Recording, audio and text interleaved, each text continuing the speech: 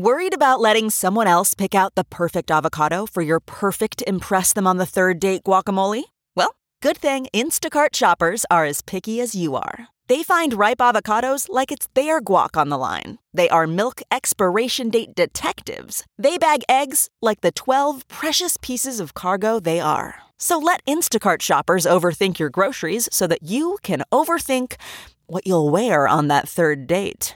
Download the Instacart app today to get free delivery on your first 3 orders, while supplies last. Minimum $10 per order. Additional terms apply.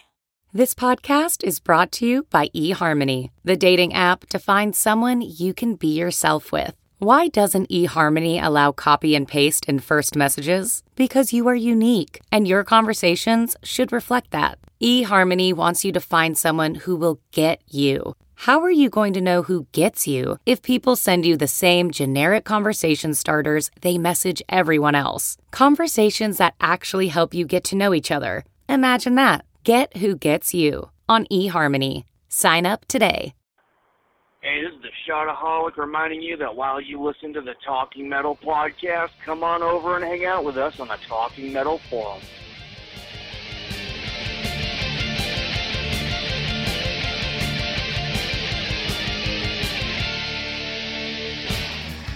This Sunday at 11:30, the Independent Film Channel presents Z-Rock, a new comedy series about 3 guys. The girls love it. Who are in a rock band by night and a kids band by day.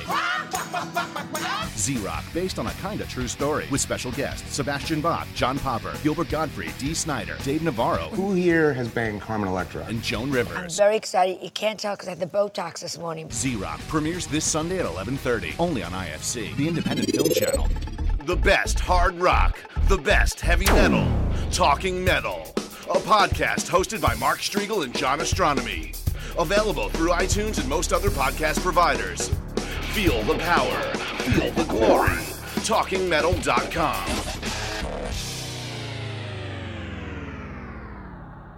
Hey guys, Mark here again. I'm going to get right into an interview we did with Rick Ernst and Rat Skates. Rick is the director-producer of a great documentary called Get Thrashed that we're going to talk all about, and Rat Skates, formerly of Overkill, is actually the associate producer on the documentary. And they both stopped by the Talking Metal Studios to hang out and talk with us about their great documentary, Get Thrashed. This interview was recorded a few weeks back.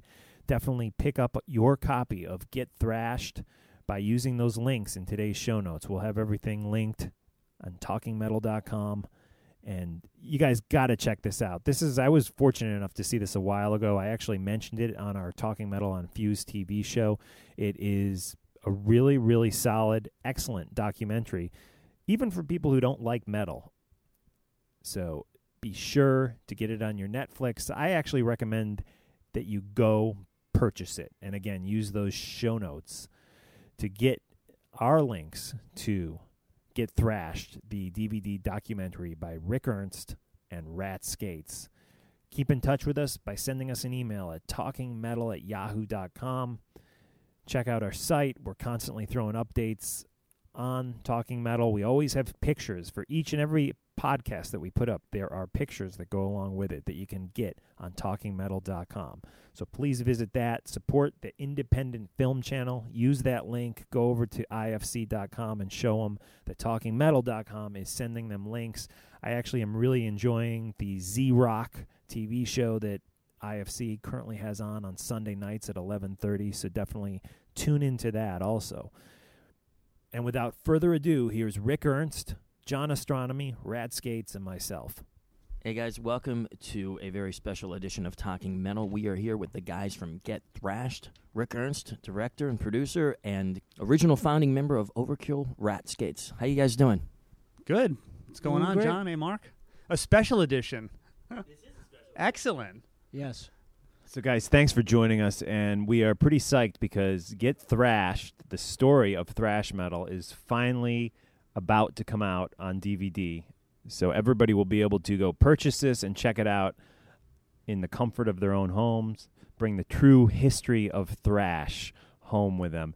How did you guys first come together and come up with the idea to do kind of the definitive documentary that would trace the history of thrash? Pretty much at the end of 2002, I started my own production company and started, to think about a project. What would be the ultimate project if I could work on this? I'd have a blast doing it. And I just had to look no further than my record collection to see all my old records and say, of course, duh. You should be doing a documentary on thrash metal. Nobody's ever done this before. It's something you love.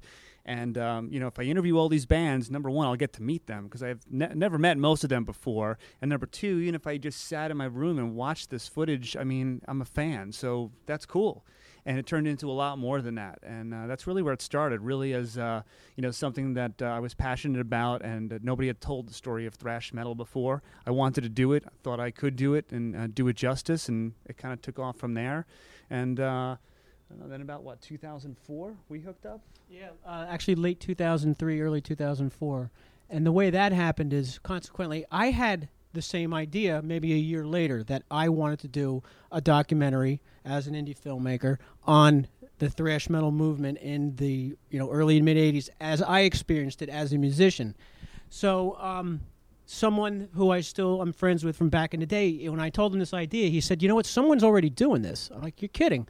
Passed me along the website and everything. I saw Rick was well into it at that point already. He had shot a decent amount of interviews. I said, this looks great. If nothing else, let me get in touch with him. I have a ton of memorabilia and things from the day. Maybe I can contribute. So one thing led to another. We got together. I did an interview, showed him what I could do, mainly graphically. All the photo animations that you see in Get Thrashed are mostly mine. And one thing led to another. We teamed up. We had definitely had the same vision for what we wanted in the end to tell that story. And what, the rest is history? Do I need to say that? The funny thing is, I'll never forget the day we first spoke on the phone. Yeah. I was at VH1 working on a Britney Spears versus Christina Aguilera special. So in the midst of that, here I am talking to Rat Skates, and he said, how can I help? And I said, I need a good lawyer. He said, I can't do that. But, After Effects and Photoshop and editing and everything else, I can do. And that's kind of how we hooked up. Well, I think what's really great is that you're getting it from both of the sides that we're going to want to get the story from. A fan, somebody who's been there for from the beginning, and one of the artists who was one of the founding members not only of Overkill but of thrash in general. Yeah, and that was really important overall in the film because you are getting extreme sort of looks at what happened, and including the musicians in the film. Because when Rick showed me some of the rough cuts that he had at that point, and there were some of the newer bands that I had heard of, but I'm not really that familiar with. I'm truly stuck in the 80s. What can I say? Me too. But yeah, well, there you go. We got the hair, and that's all good. While we still have it, we'll keep the feathered David Cassidy, Keith Partridge kind of style, right? And the thing is, it was very interesting hearing their perspective. I instantly felt, as we were talking about earlier, Mark, I felt old when I heard him say, oh, yeah, growing up on Overkill when I was a little kid and listening to Slayer. I'm like, wow, all right. Yeah, so, okay, I'm dated there. But it was interesting hearing their perspective because as a musician, helping to break that genre in that time period, I never got to hear how it influenced the artists of today. So that was very, very cool. I was not aware that many of those musicians of the day were that influenced by it. So it was cool. Now, Rick, you mentioned the Christina Aguilera special you were working on at the time, but just to fill a little some of the listeners in on your history, you definitely were involved in metal programming at MTV Networks. Do you want to talk a little bit about that? I straight out of college went to work on Headbangers Ball, the first edition of that with Ricky Rackman, and was there towards the tail end of that. So that was a great experience to be there for, I guess it was a year and a half maybe before it went under, and I got to see the shows that came after that. And basically I've been at MTV since 1993. A lot of metal shows have come along and gone since then. But, ultimately I ended up, the last job I did for MTV was actually MTV2, the supervising producer of the new Headbangers Ball. So it was great to kind of walk in the door as an unpaid intern on the first one and then walk out the door as, the producer on the last version of Headbangers. Yeah, so the two perfect guys, I would say, to do a documentary on thrash. We agree. Yeah. Now, this was many years in the making, right? I mean, I remember running into you years and years ago, and you had already started working on it. How long I know Ian Christie has very long hair in the interview, and his hair is no longer that long. So how long did this actually take? When did it actually start, and when was the final completion? Late 2002 is when I kind of put pen to paper and started putting the wheels in motion. I guess it must have been March 2003 is really when that first batch of interviews took place. So from March 2003 until September 2008, it's just over 5 years. And I did think it was going to take about 5 years to get it out on DVD. It's taking a little bit longer, reasons I'm sure we'll talk about soon. But 5 years, a little over 5 years in the making. Now, how did you get from the point where once you've had it together, you got it on the big screen all around the U.S.? How did you do that?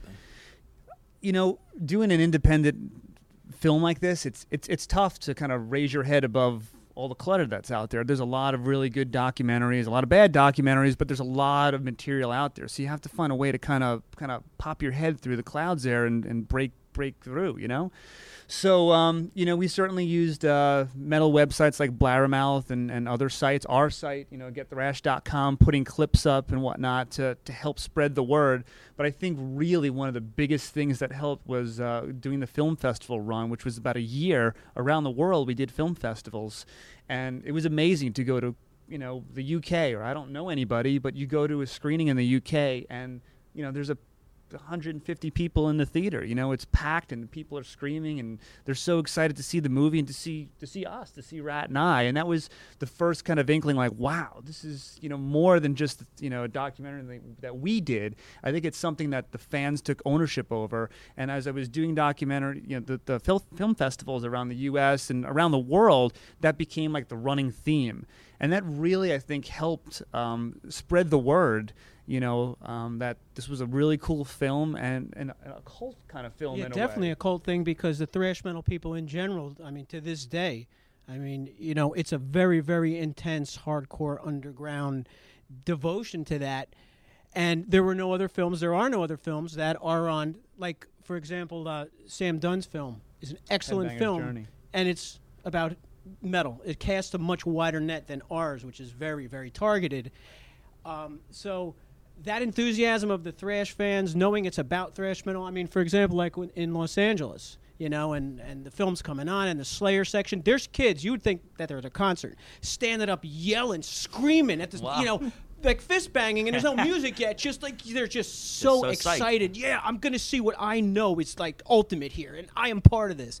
And so it was just a great... Yeah.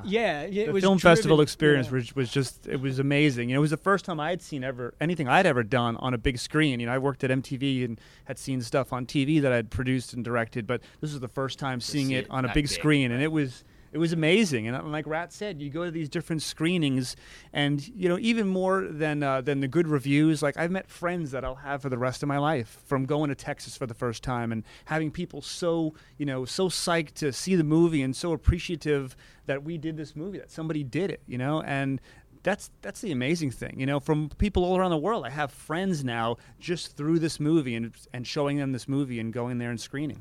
One of the things that I think is great is that you actually had a section that focuses on the fans. I learned a lot from it, but what is also notable is that the fans feel like they're part of the movie, even if you weren't in the movie. You just feel like this whole movement is something that you were part of, which brings up, like, for example, the Old Bridge Militia. I never knew that they existed, but it was so cool to see that, this guy had all this land, and if a certain band couldn't play at a certain club, they'd go to his house and play. That is totally insane, and I'm sure you probably played there a number of times. Well, we were part of, again, a group of people that were... The Old Bridge Militia were guys who were not musicians, but they wanted to be a part of what was going on at that time. And so there's a whole big story on how Metallica stayed there for 6 months, something like that. The fan aspect of it, because like you say, they're a part of it in the film, having a section and a section on the road and everything. It's definitely this film is possible because Rick is an extremely thorough guy. All right, and we really could have done this film without the fans, essentially. You know, the fans basically, you know, before I met Rat, before I met the web guy, Doug Sexton, who does the website, it was all me doing everything. And, you know, I went out onto the web there and I basically asked fans to help. Send in your ticket stubs, send in your pictures, send in your stories. You know, let's do this, but I need your help. And pretty much, you know, all throughout the making of the film, they helped. You know, the photographers who helped were huge fans. Frank White, I know. Frank White, you know, and he's a professional photographer. But there are people that are simply fans that sent in materials that, you know, their names are in the credits. They were a big part of it. You know, there weren't a lot of people outside of me and Rat that worked on this thing. So when you look at the credits, there were a lot of fans in there that submitted materials. And, you know, they were a big part of it in terms of making it. And they're a big part of it when you do feel, I think, that if you're a fan, you watch this is my movie, this is my scene. That's what I've heard people tell me over and over again. Thank you for making a movie about my scene, about my life growing up as a thrash metal fan. And that is so cool to hear that. It's so cool. And it could not have happened without those contributions. Yeah. Rat, I wanted to ask you, maybe you can fill in some of our younger listeners who weren't even alive when thrash music came about. Where ask the old guy, okay. I'm asking one of the founding fathers of the genre. Thank you. Where it came from. There was punk rock in the 70s. There was hard rock. There was even metal. But where did this insane sound that became known as thrash metal actually come from? Thrash metal came from the American kids reinterpreting the new wave of British heavy metal, because the new wave of British heavy metal, Iron Maiden, Saxon, these bands that had stepped things up quite a bit. As with American culture to this day, we take everything to extremes. And that's really what, you know, we were in our early 20s. That's what we had done at that point. We used to live for the import section of the record stores. And then out of that became underground tape trading, cassette trading of demos and everything. But it was basically, you know, metal was ready to jump to another extreme level.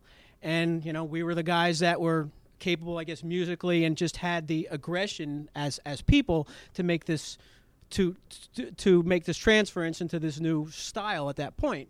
But it is very much from the new wave of British heavy metal. The other thing that in Get Thrashed that we couldn't, you see, Get Thrashed is like a tree, and it has a root, you know, and then there's branches, and you can't go into every leaf of every branch, you know, because there were so many thrash bands by the end of the scene, so to speak, in late 80s or whatever. So we tried to have, obviously, the strongest components in the film, but there was like a gray area in 80, 81, 82 with Anvil, with Raven, Exciter, these kind of bands who were very, very important. They weren't quite thrash bands, but they certainly stepped up what traditional metal was at that point. So it just basically, you know, came from that reinterpretation of the new wave of British heavy metal and us trying to outdo each other. You know, who's going to play double bass faster in the next song, and have a chunkier sound, and there you go. It's like a race. How much did hardcore and punk play into the influence when you were young and listening to bands? That ultimately is what changed it and made it took a curve at that point, because the SOD record in 85 when that came out, and it was clearly a hardcore record with a metal sound, with a very, very heavy sound.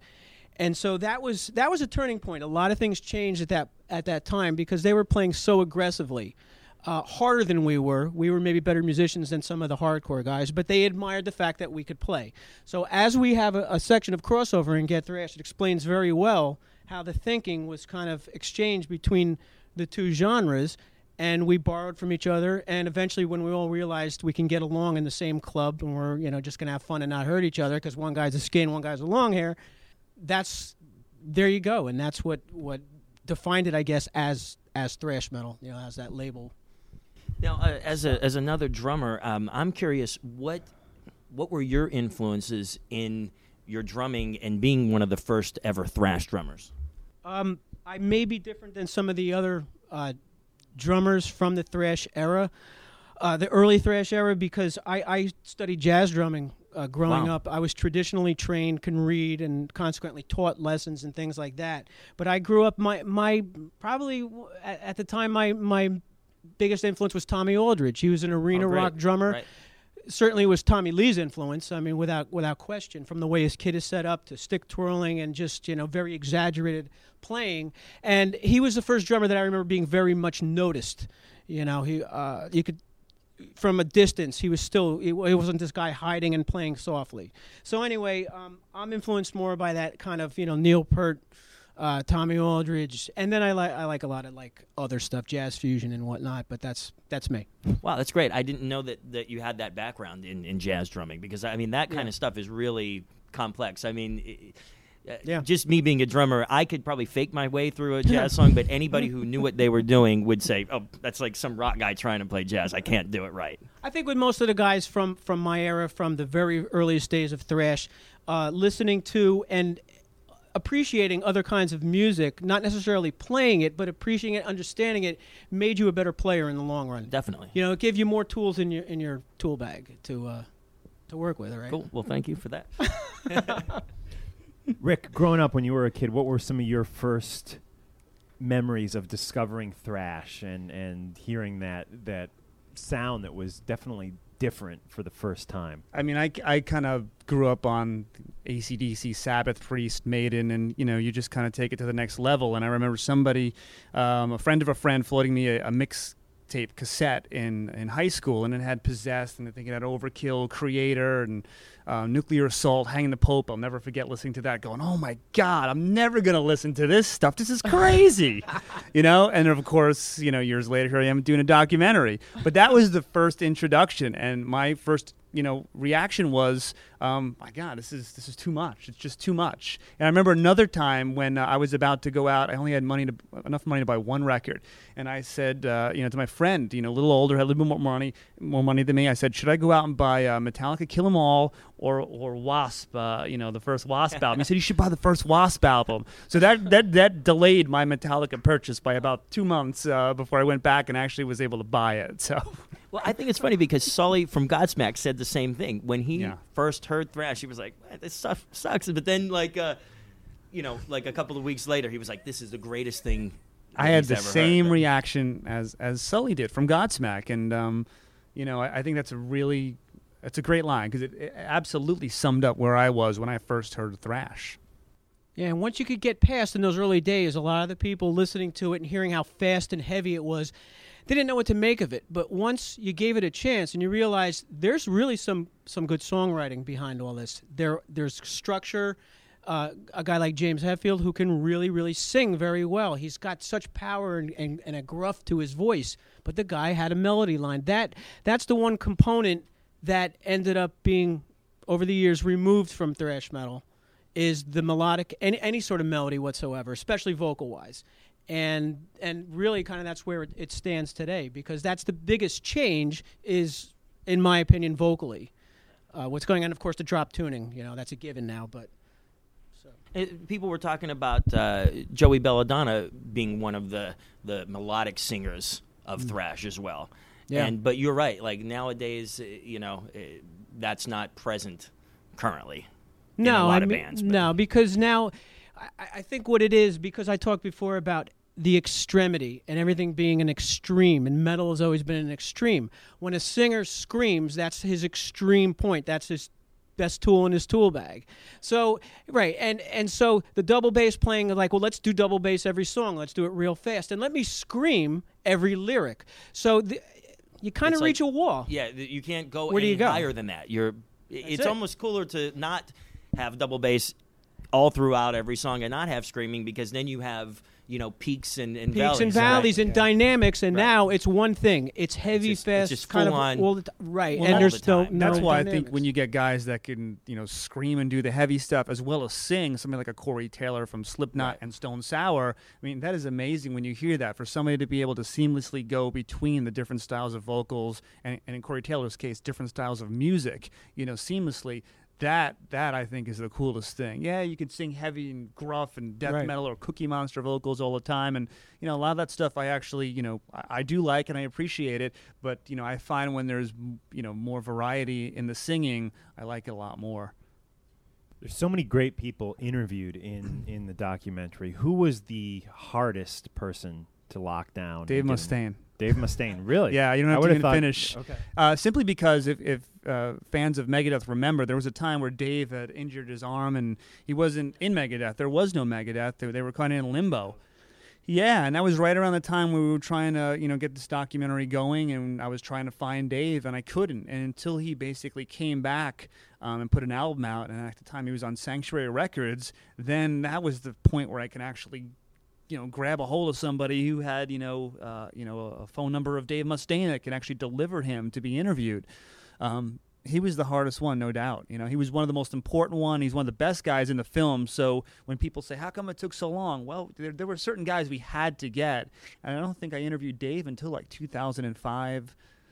So it was pretty far along until we got a hold of him. His interview was one of my favorites. And one of the things that I like that he said is he said, I'm not going to try to, when I'm putting together Megadeth, I'm not going to try to, outdo Metallica or be better because I was the best thing in the band. He said something like that. I can't remember word for word. Yep. But then the other thing that he said is that he said that he had influenced, like, guitar players in Slayer, so his sound influenced Kerry King, James. Yeah, he takes a lot of credit. He has no problems with that at all. The interesting thing is that, along those lines, we were at the UK screening, which actually was the premiere of the film at the Raindance Film Festival, and Malcolm Dome, famous journalist, from was Kerrang! there. And at every film festival, those lines get kind of chuckles, but I always remember Malcolm afterwards at a club we went to saying, everybody was laughing about Dave saying that, but it's fucking true. It's true. Right, it's true. Right. I mean, and that was pretty... That hit home, because even I, took it, as okay, there's Dave being Dave. But until Malcolm said that, that's when it really set in as these, these revered journalists that are saying, they might be laughing, but Dave's right. Right, he is. Yeah, because with any ego, it's justifiable if you can back it up, and he can do it. He can back it up. There were a few things that he said that we didn't put in the final cut. Wow. That are along those same lines. He right with the. Yeah, I mean, maybe someday that'll come out on its separate. Outtakes. Right, exactly. outtakes. Ultimately, if it applied to the film and it made sense to put it in there, it would have been in there. But if it's extraneous stuff, we always looked at it as a train going down the track. And if it were just putting it in there to be salacious or to create controversy, it really didn't make any sense. We wanted to tell a story that flowed from A to B to C nicely, and you can also follow. So to just put like Dave lines in there that maybe are inflammatory or egotistical. It just would have been for the sake of putting it in there rather than helping tell a story, which is what the ultimate goal was. I have a question for you guys about who had the first commercial success with thrash, for example, on MTV. And was it Peace Sells? Did that, in your opinion, was that more successful than... that came before some of the more successful Metallica videos. Yeah, I guess if you're talking about successful thrash videos... It might have been Peace Sells because that would have come before One, which was Metallica's first video. Around 86, you would have also probably had Indians from Anthrax, which was a big video for them. Those might have been the two biggest videos that I can remember. I didn't have MTV at the time, so this is years later. Wow. Me looking back at some of the videos that MTV had in their library, and I think those are the two that would have been the biggest couldn't ones. tell you. I was always out when that was on. When you think of the big bands, I mean, you think of immediately the big four: Metallica, Megadeth, Anthrax, and Slayer, and certainly Anthrax with Indians and Megadeth Peace Sells. Those are the two videos I remember from the earliest thrash videos. It's just interesting that like Metallica. The one video didn't come out until after the Megadeth video was successful. So that was kind of just like I kind of always felt bad for Mustaine because of what happened with Metallica. But, he really saw success, commercial success, like on MTV first.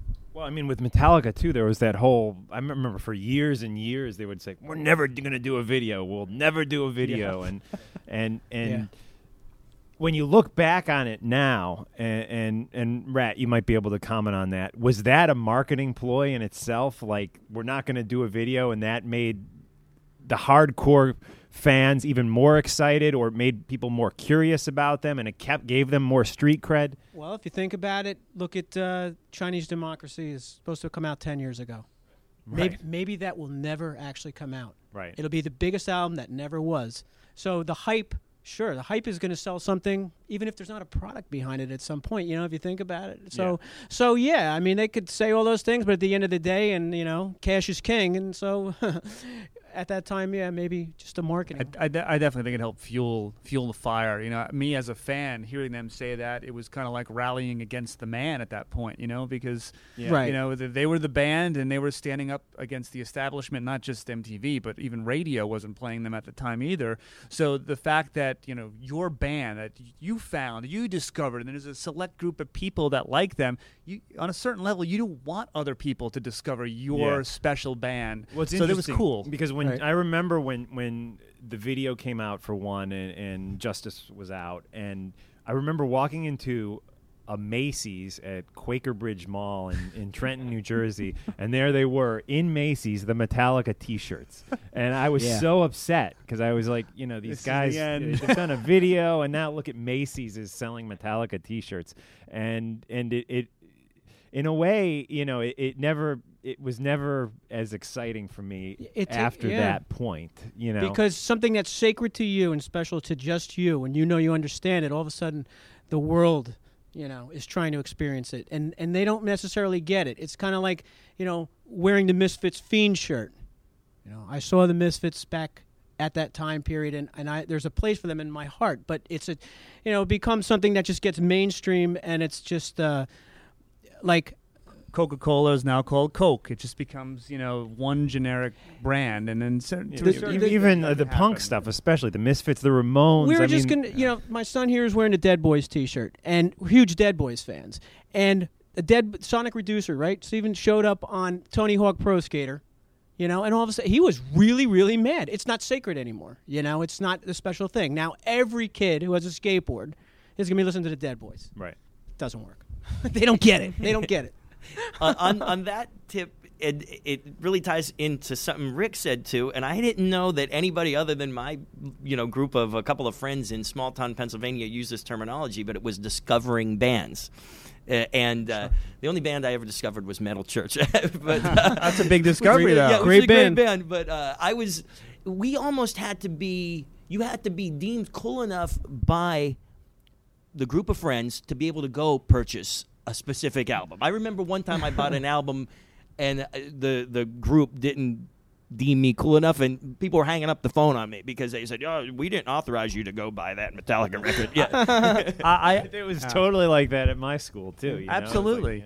I still remember sitting at lunch, and I can vividly remember the first Testament album, the Legacy versus Exodus, Pleasures of the Flesh, their second album. They both come out around the same time, and I remember I had discovered Testament, and I was like, oh my God, you guys got to check out this album. And we're like, oh, the Pleasures of the Flesh is awesome. And there was this whole argument about which one was better, but it was always a constant pushing, with my friends at least, to discover new bands, and you'd bring them back, and again, you'd see if your friends dug what you were bringing back, or they'd reject them, and you'd have that Snow White was another band I remember bringing back to them and saying, look at this band, this crunchy guitar, and they're like, we don't like them, Well, guys, a few more questions, but I just want to remind the listeners that they should all be checking out this documentary. It's the definitive history of thrash metal. Get Thrash, the story of thrash metal, out September 16th, just a few days from now. And you can purchase it online too, right? GetThrash.com? Yeah, GetThrash.com. There's a link, and Lightyear.com is actually where they're selling,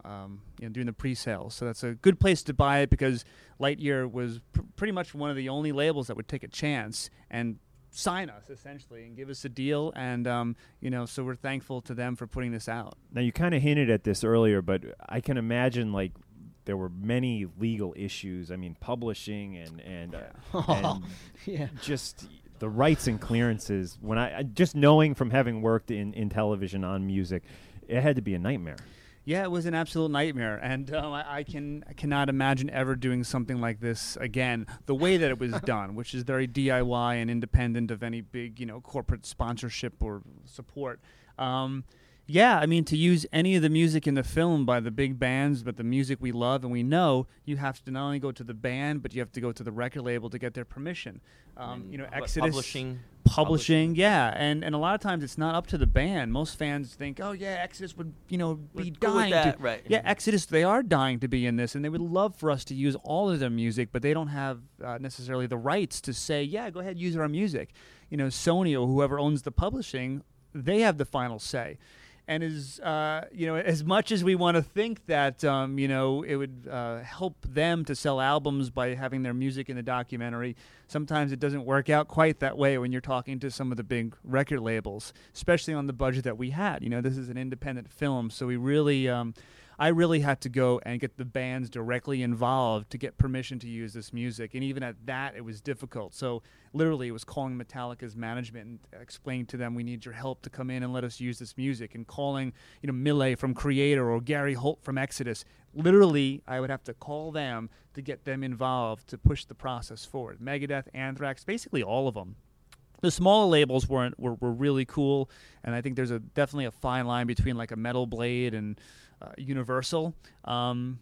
Everybody was cool in the end, but there's definitely a lot more work with Universal because of the corporate structure as opposed to like Metal Blade, where you can get Brian Slagle on the phone. Right. Now, is there something called a favored nations clause that you guys had to deal with where, for example, you would have to pay a band that Metal Blade is handling the same amount that you're paying the Universal? I'm not sure how that works. You just summed it up. That's exactly how it works. So if one band or one label comes in and says, we want more than everybody else, that's a problem. You've got to pay everybody. Because then everybody else has to get that rate, and then your whole budget goes up. And we had issues that came close to being big problems and having to lose stuff from the film. But in the end, thankfully, it all worked out. It worked out thanks to the bands and, honestly, thanks to some of the MTV friends that I've met over the years that have gone on to work in other places. I can't imagine anybody doing this film without having contacts and connections, because it was a lot of work on that end to get it done. I mean, Rick and I would talk all the time during the years that it took to put this together, and the reason why it's coming out in 2008 is because most of that time it wasn't spent on editing so much as it was that maybe have been 10% of the time, and the rest is on administrative legal stuff that has to be done. Right. No one wants to do it, but we have to. We have houses and families that we do not want to lose. And even though these guys are all our friends and everything, it's not Gary Holt's decision. It's the label, Sony, or whoever. And then there's not only do you have the audio portion of it, but then there's the video footage. That is equally insane with clearing. And I know, Rat, some of that was your personal footage, right? Some of it, yeah. Not a great deal of it, but someone like Walter Morgan is a perfect example who shot stuff of Exodus and Suicidal during the day, and he was kind enough to donate it to the film, clear of any royalty payment or anything like that. However, the band still do have to approve.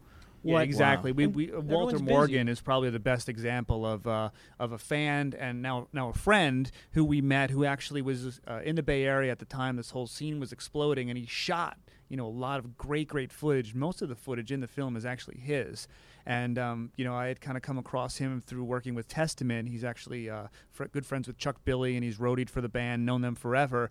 And he's a perfect example of a fan who said, I want to help. I want this story to be told in the right way, and I have these gems, these jewels that nobody's ever seen before, and I would love for you to use them. And Walter's name is, at the beginning of the film. Like, he was invaluable to this process and to the video footage, which we, again, went back then to the bands and said, are you cool with us using this? And, they all were.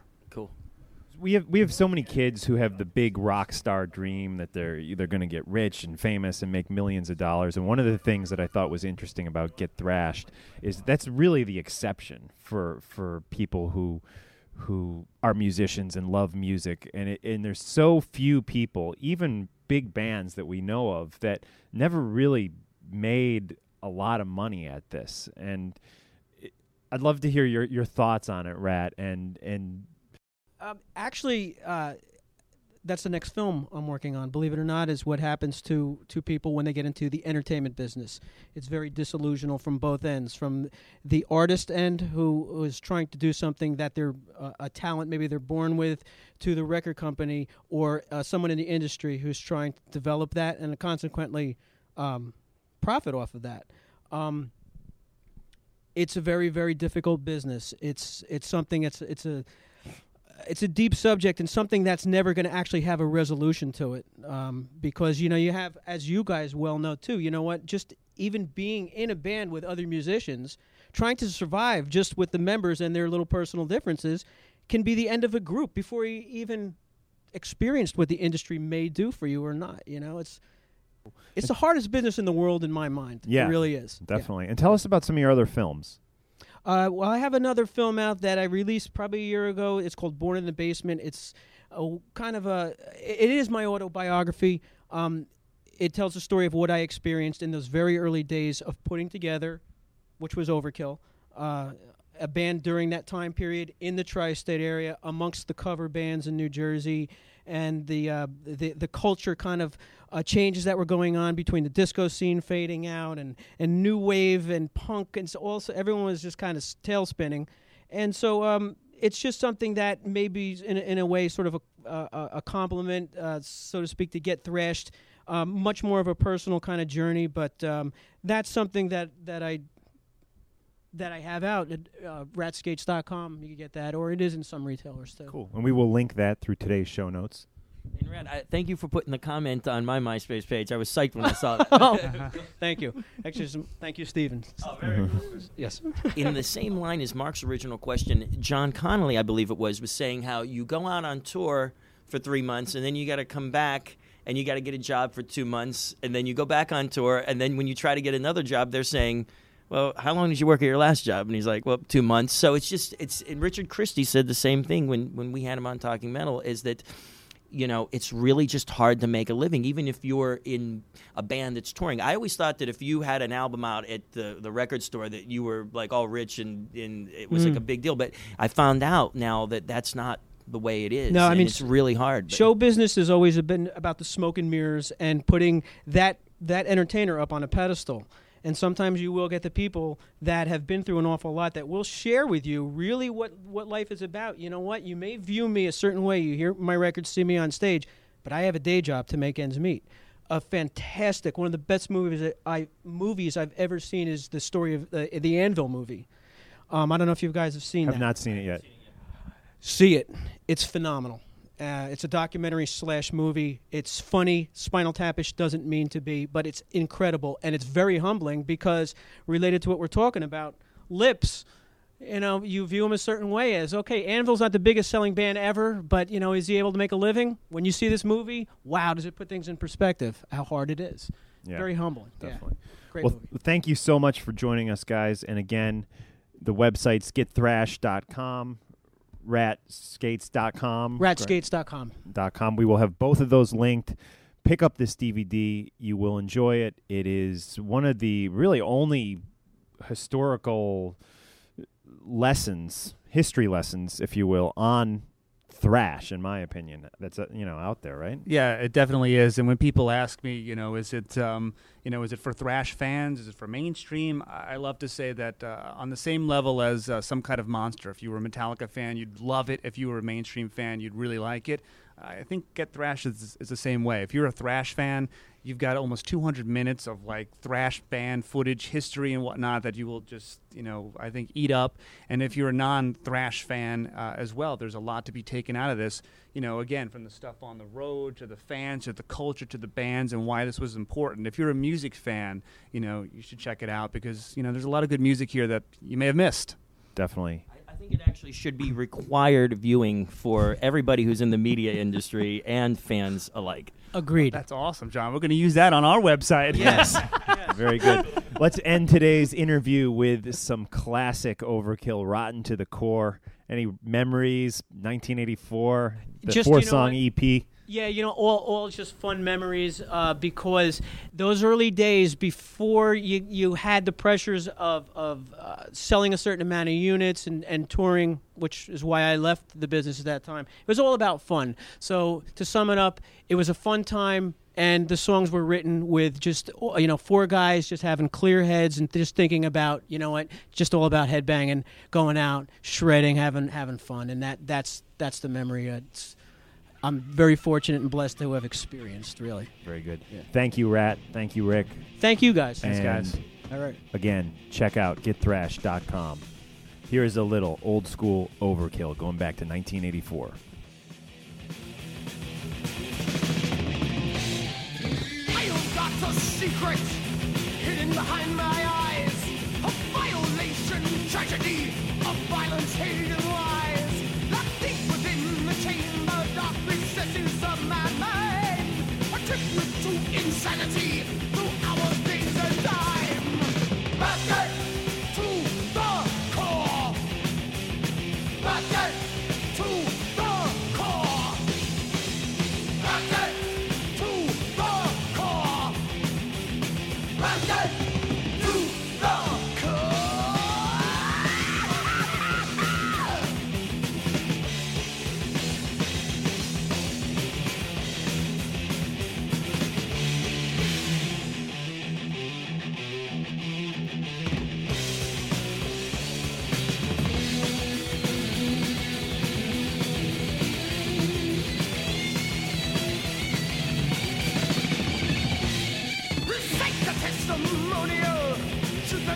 nothing more. Accusation nominal, all rotten to the core. So take a look, read the book, reach a new plateau. But stain the soul of life you took, you know not what I know. Back to the core. Back to the core. Back to the core. Back to the core.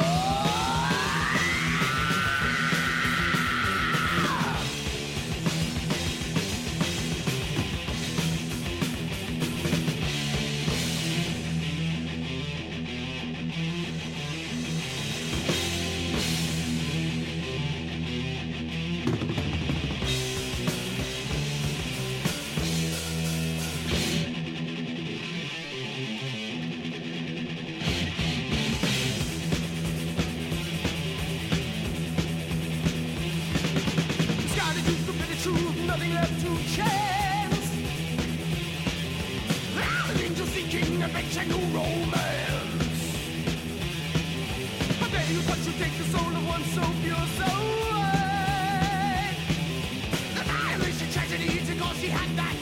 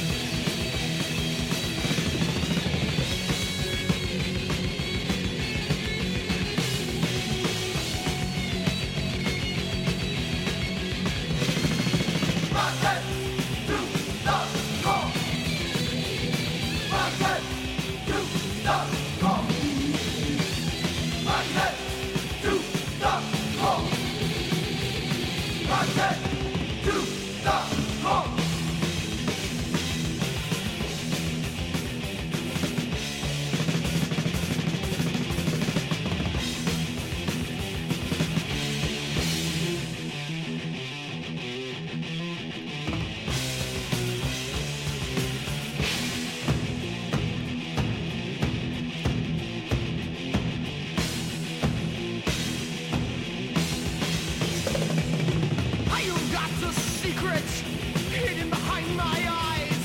A violation, tragedy, of violence, hate, and lies. Recite the testimonial, the truth and nothing more. Accusations nominal.